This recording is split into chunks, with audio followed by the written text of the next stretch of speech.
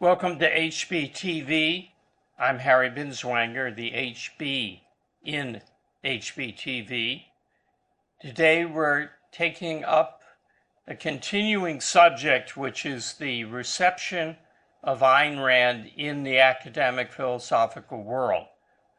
The reception of her ideas, I should say, not of her personally.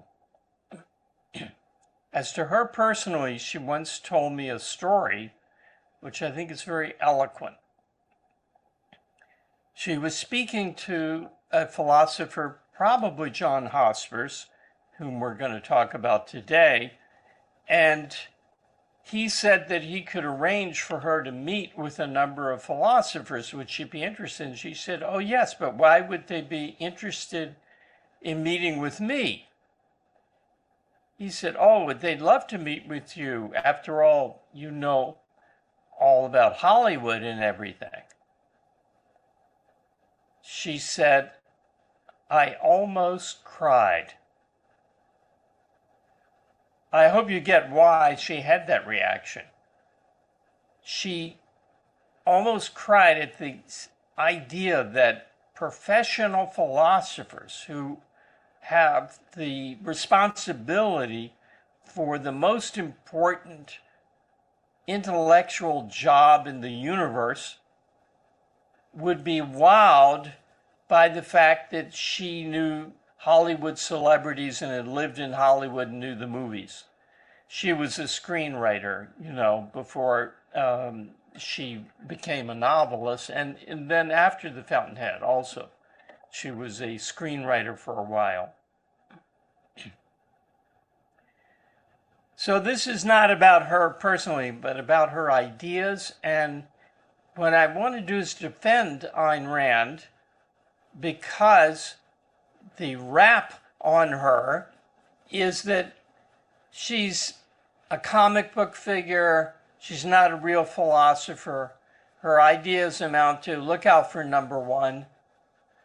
She is unaware of philosophical subtleties and simply writes novels with emotionally based championing of look out for yourself and devil take the hindmost.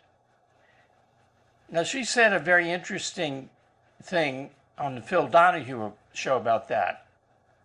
Phil Donahue says to her on TV, "They think you're crazy, And she said, "No, they want you to think that." And I think that that's a really good way to put it. It shows the cleverness and incisiveness of her mind right there. They don't really think that she is a lightweight philosopher, not a real philosopher, as they pretend. They're threatened by objectivism, and they want to attack it in the most effective way they can, and this is the way. Now, there's also, on the other hand, Aristotle always wrote on the one hand and on the other hand. On the other hand, there is a profound methodological gulf between contemporary philosophers, contemporary economists, contemporary English literature professors, contemporary psychologists, and the objectivist methodology of Ayn Rand. I don't want to minimize that, because I think fundamentally, the deepest fundamental, it's the methodological difference that explains the glacially slow progress in understanding and being interested in objectivism that we see in the academic world. There's been some progress, but boy, you could sleep through 30 years and not really notice that progress.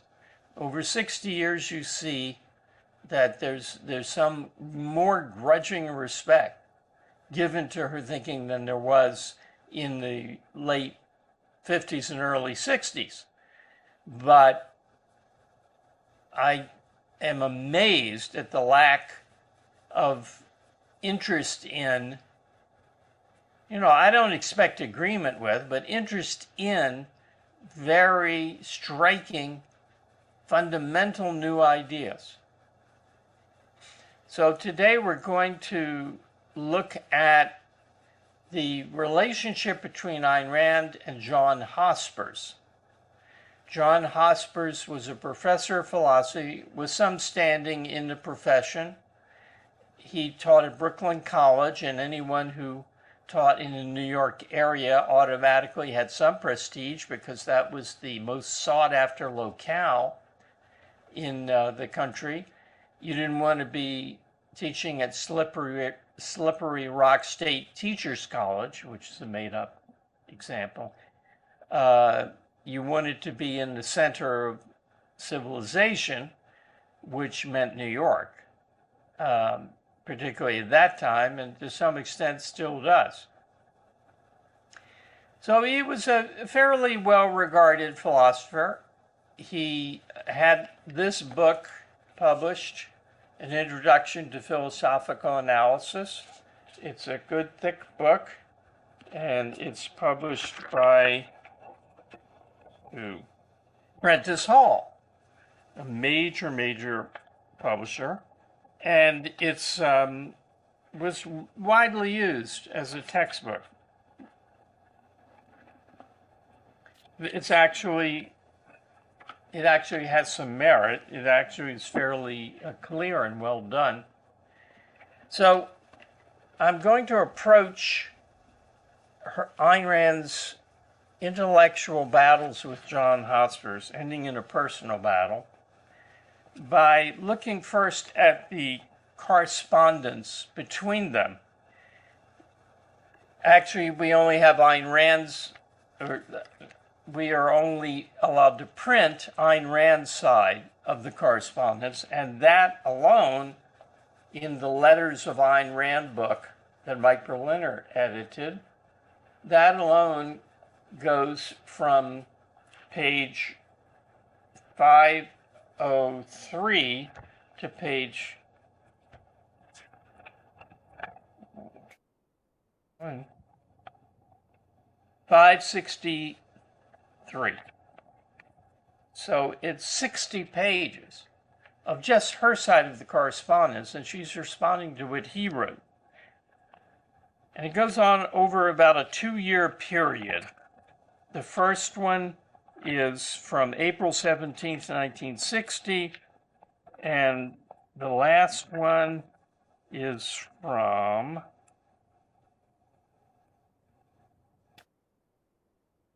long one. I'm flipping the pages back. April 29th, 1961. So this is only 1 year and 12 days of correspondence. And they, as Hospers himself noted, they had many extensive personal conversations, that is, in-person conversations, which are not recorded. So these are the letters that she wrote to him when he was on sabbatical or otherwise away and they couldn't meet personally. Although it starts out more formally, and I'm going to begin with the beginning of this. I'm not going to read it all to you, but there's sections that are so interesting. Dear Professor Hospers, thank you for your very interesting letter and for the clippings you sent me. Those clippings were reporting on a talk she gave, Faith and Force, the Destroyers of the Modern World, at his college, Brooklyn College. I am enclosing copies of my 4 radio broadcasts, which I promised to send you, and a pamphlet on the history of capitalism, which I think will be of interest to you. Let me start by saying that I was extremely pleased to meet you and to know that you are interested in discussions of this kind. I'm glad that you are reading Atlas Shrugged. For my part, I am reading your An Introduction to Philosophical Analysis. I believe that this will give us both a firmer base for future discussions. So then she takes up some comments that he had made on her last radio broadcast. Let's start with the third one. No, the second one is very brief. Apparently, he said you caricatured Kant. You didn't present him as he is. That was a caricature. She says only, I did not caricature Kant. Nobody can do that. He did it himself. Going on to the third point. You're right. Sometimes they, the teachers, seem to be concerned with minor or trivial points, though she had criticized academic professors of philosophy. And he says, sometimes they seem to be concerned with minor or trivial points, especially when they employ technical language, as they must do, to make progress in their particular field of knowledge. She's quoting him there. Close quote. You imply that this is what I would oppose. Far from it.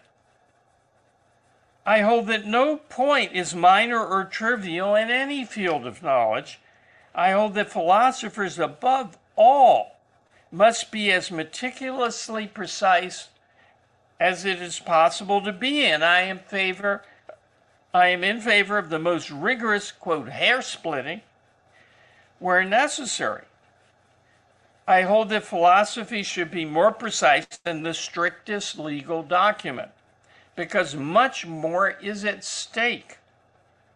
And I am in favor of the most technical language to achieve such precision. But I hold that minor or trivial points cannot be studied ahead of their major or basic antecedents. I hold that precision in the discussion of consequences is worthless if it starts in midstream and leaves in a state of undefined, unidentified fogginess those matters which are known to be the causes of such consequences.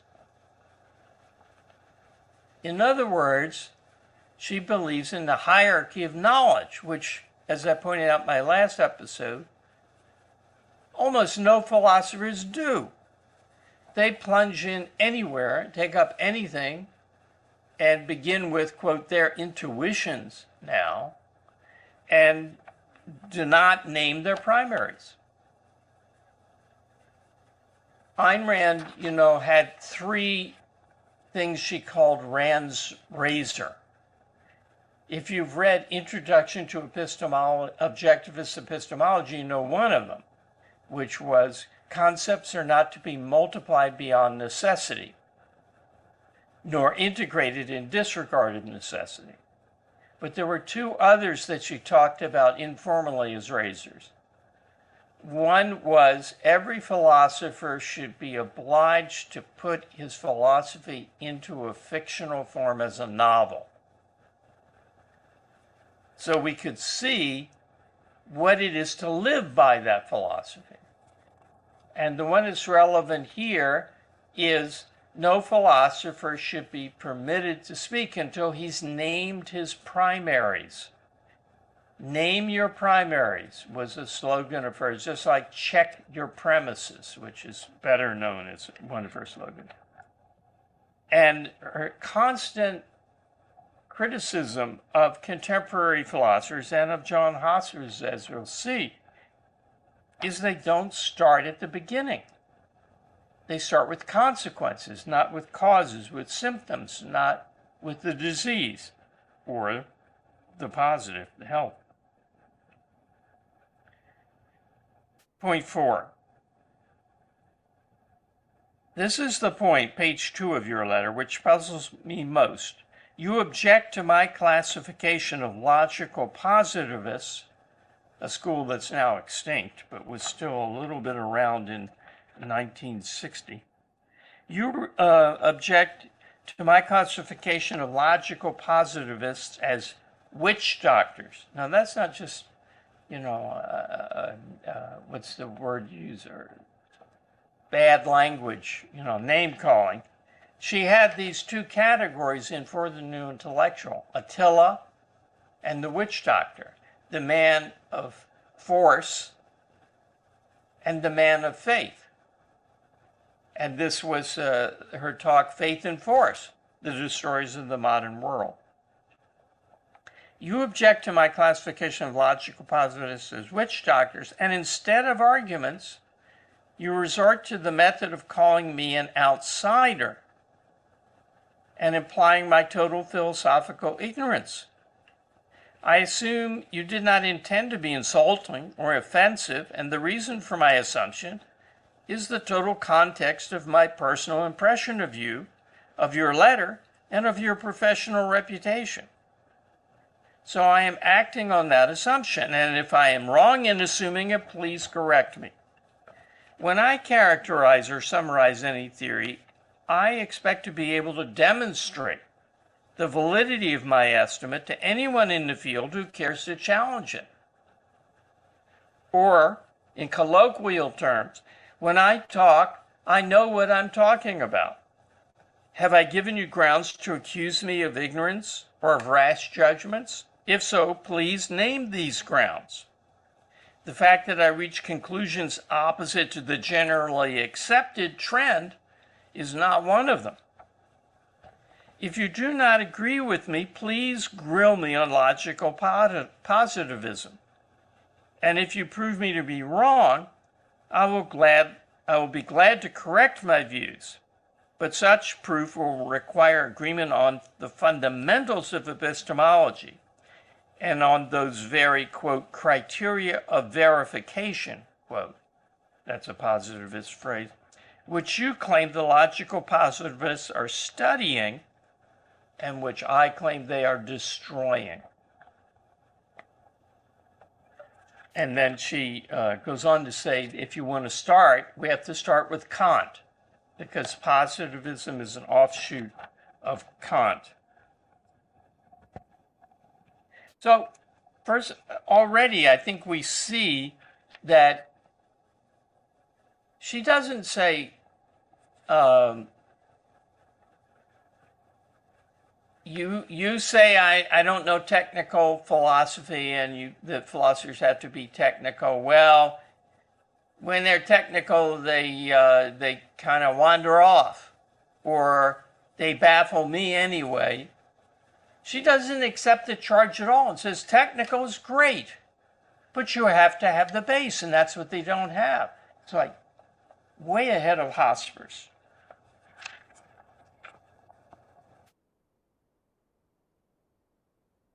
Now, they had a big fight over Sigmund Freud.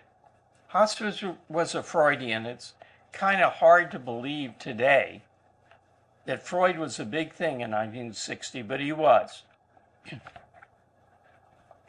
And he wrote to her, and I think this is in a later letter. Yeah, November 27, 1960. You write, quote, as long as we accept the statement that there are causes for human behavior, why need one be so alarmed that Freud has discovered what some of these causes are? Close quote. She says, John, who is the one in this sentence? You or I? By the context, I assume that you are referring to me, and therefore I will say that here that you are guilty of psychological projection, to use a Freudian term. I was not, quote, alarmed by the discussion. You were. I did not jump to my feet and shout insults instead of arguments. You did. I disregarded it because I did not want to let Professor Lean, Martin Lean, a colleague at Brooklyn College, another philosopher, cause any trouble, confusion, or unnecessary difficulties in our relationship, particularly when it was our last evening together and you were going away for almost a year. To be fully frank, he, Lean, had caused trouble already by arriving 3 hours earlier than expected and by deflecting the conversation away from the subjects which you and I wanted to discuss. I had promised you not to be offended by any inadvertent occurrence, so I did not consider myself offended by you that evening, and I do not consider myself offended by that line in your letter. I consider both as issues to be clarified between us. What happened to the Ayn Rand that jumps at the first sign of disagreement and bites your head off. Let me request the following. You know me well enough by now to know that I do not enter any discussion lightly, that I do not discuss subjects of which I am ignorant, that I have reasons for any judgment I form, and that my judgments will seldom coincide with the generally accepted ones. Therefore, in the future, please do not resort to assertions about my ignorance in place of an answer to my arguments. If we happen to disagree, an assertion of that kind is merely offensive and cannot prove your point to anyone, least of all to me.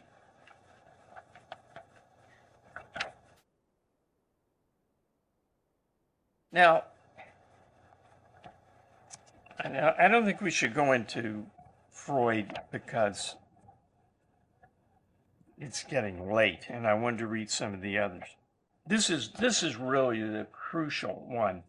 This is from January 3, 1961.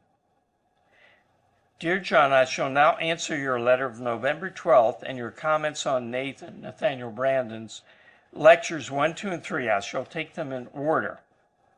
And we're not going to do them all. I just want to get the main thing going on. Lecture 1. I was very happy to hear that you liked this lecture and that you agreed with most of it. This is on the fundamentals, lecture 1. Existence exists. A is A. I was very happy to hear that you liked this lecture and that you agreed with most of it. As to the points which you criticize, 1, quote, injustice to Plato. Nathan classified the anti-reason trend of the 19th century as Platonism after he had defined the specific sense in which, quote, every man and every philosopher is either a Platonist or an Aristotelian, close quote. This observation is not ours, but we agree with it. That classification is based on the fundamental metaphysical epistemological conflict among philosophers. It is not an oversimplification. This is the essence. It is not an oversimplification. It is a wide abstraction. This is the objectivist epistemology in disagreement with the epistemology of the working philosopher. If one were to say that Marx is the direct consequence of Plato, that would be an oversimplification. But to say that Marx, Hegel, Kant, and others belong to the philosophical camp whose earliest and most famous exponent was Plato is an abstract summation in a context that deals only with the fundamentals they have in common. I disagree with your statement that Plato's views come close to the truth, in quotes. Close to the truth, quote, after the metaphorical and allegorical elements are taken out. So Husserl must have said, Plato's statements come close to the truth after the metaphors and allegory are taken out. Now, how does she criticize that? How would you criticize somebody saying, well, and there are philosophers who said this, Plato uses a lot of stories to illustrate things, like the myth of and the myth of the cave, and the myth of Kronos and Saturn. But, these are just like parables in the Bible. They're just to make a point, and the point is valid. How would you respond to that? How do you think she would respond to that? The same statement can be applied to any religion.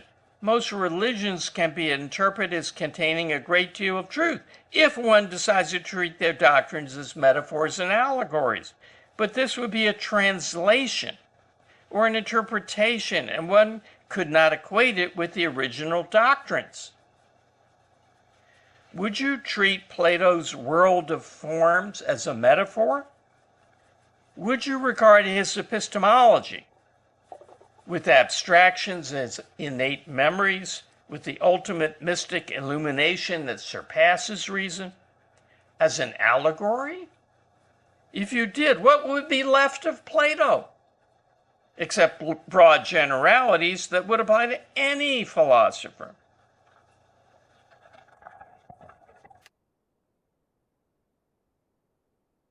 And then apparently, I have to read this one because I'll stop with this one. But it goes on like this for 60 pages. He must have used the phrase a philosophically pregnant philosopher in regard to Plato. She says, I do not understand the meaning or relevance of such an attribute as, quote, a philosophically pregnant philosopher, quote, which you explain as, quote, has the germ of more fruitful ideas, close quote. I would assume that the criterion of what is fruitful in philosophy is truth. But that does not seem to apply. You say that Plato is, quote, more philosophically pregnant than Aristotle. Does this mean the following? Since Aristotle gave birth to a great many truths which require no further seeking, he is no longer pregnant, while Plato is still bulging with falsehoods. Therefore, he left something for us to discover and give birth to. If this is not what the attribute means, what does it mean, philosophically pregnant? Parenthesis, oh, sure, I know damn well what it means in the language and context of modern philosophy. But I don't speak that language, and I don't want to be accused of misrepresenting the modern truth seekers, so you tell me.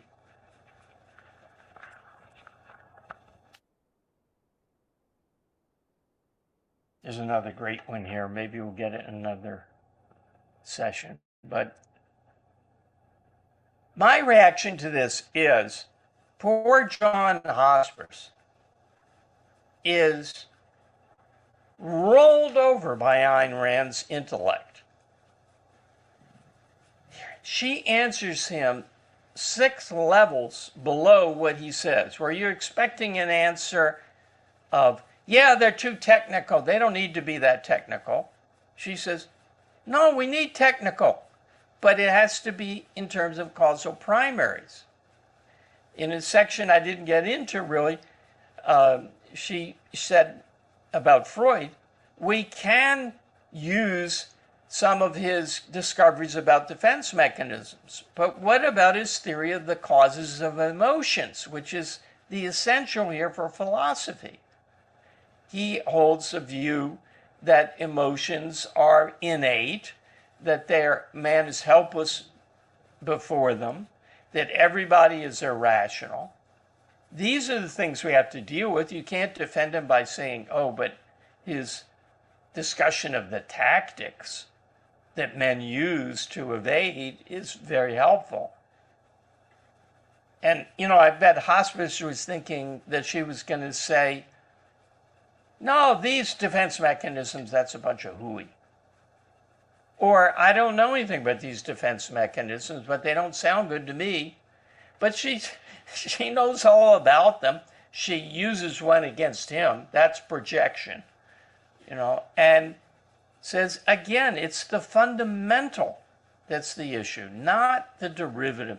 We're not oversimplifying. We're going to fundamentals. We're integrating on the basis of fundamentals. We don't jump in to discuss concretes without fundamentals. I knew Hospers a little bit from being an objectivist in New York and lecturing at Brooklyn College to the objectivist group, of which he was the faculty advisor, and a few other contacts. And he could not grasp simple objectivist material. He would ask every 6 months, but what about the rational bank robber? I mean, the same example would be raised. you're in favor of rationality, but you're in favor of rights. What about a rational bank robber? He thinks a lot about how to rob the bank. And, this would be answered for him by Nathaniel Branden, by Ayn Rand. Even Alan Gotthelf talked to him about this, but he couldn't get it. So the denouement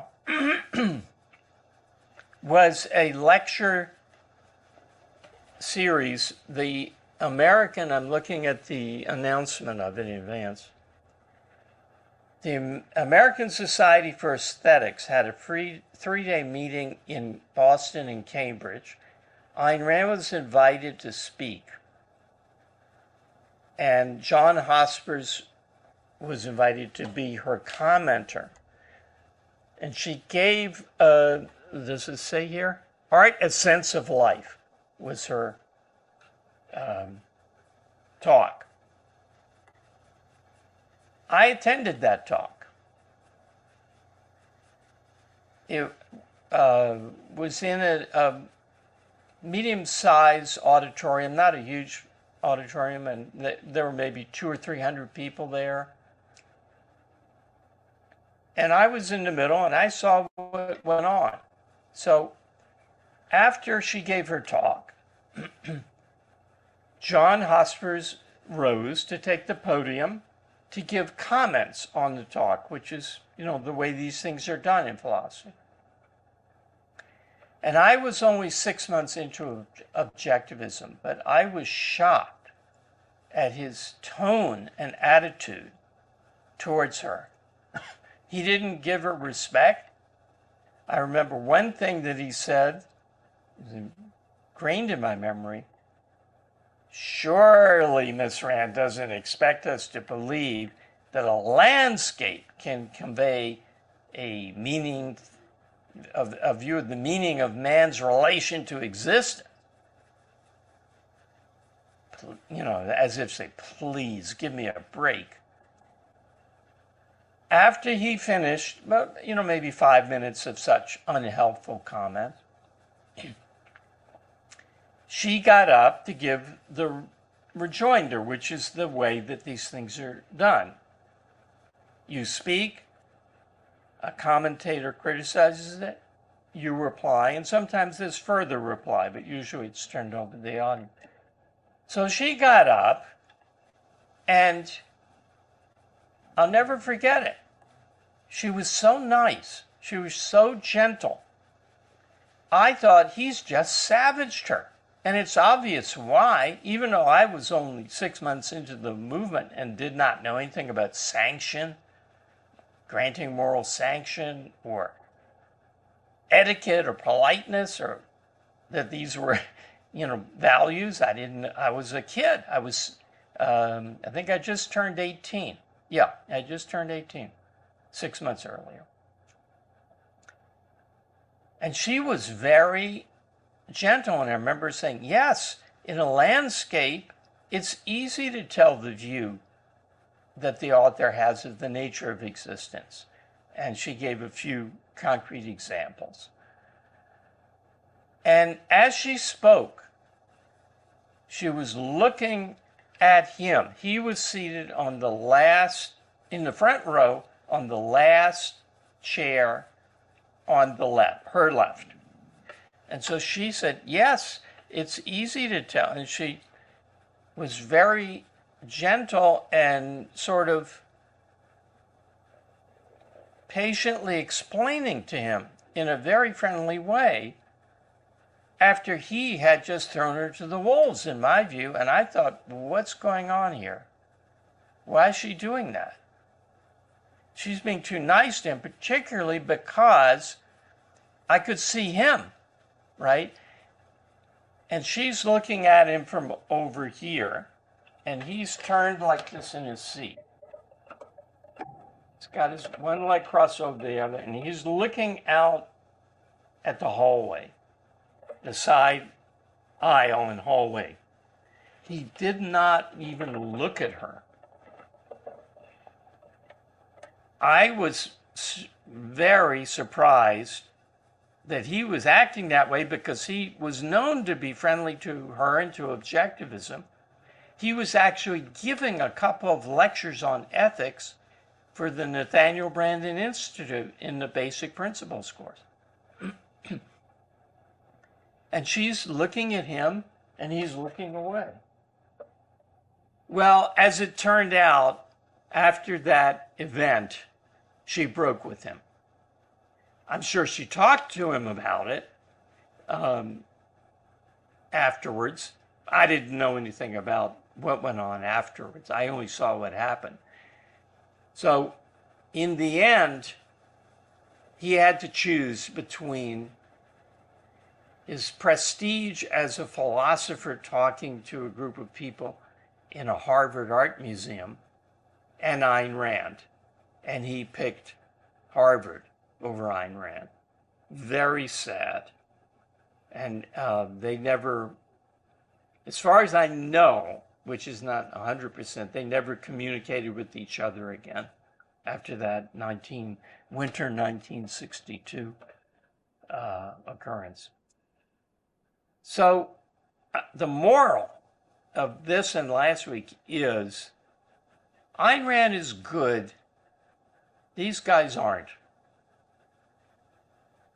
That's one of these oversimplifications that objectivists are accused of making.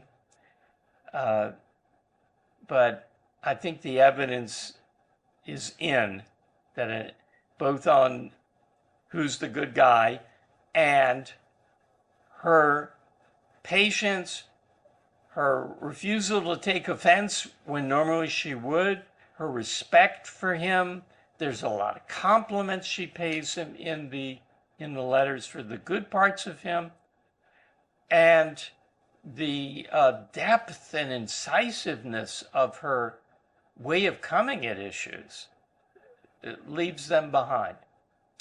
So I will close with that thought and hope to see you next week on HBTV. Thank you.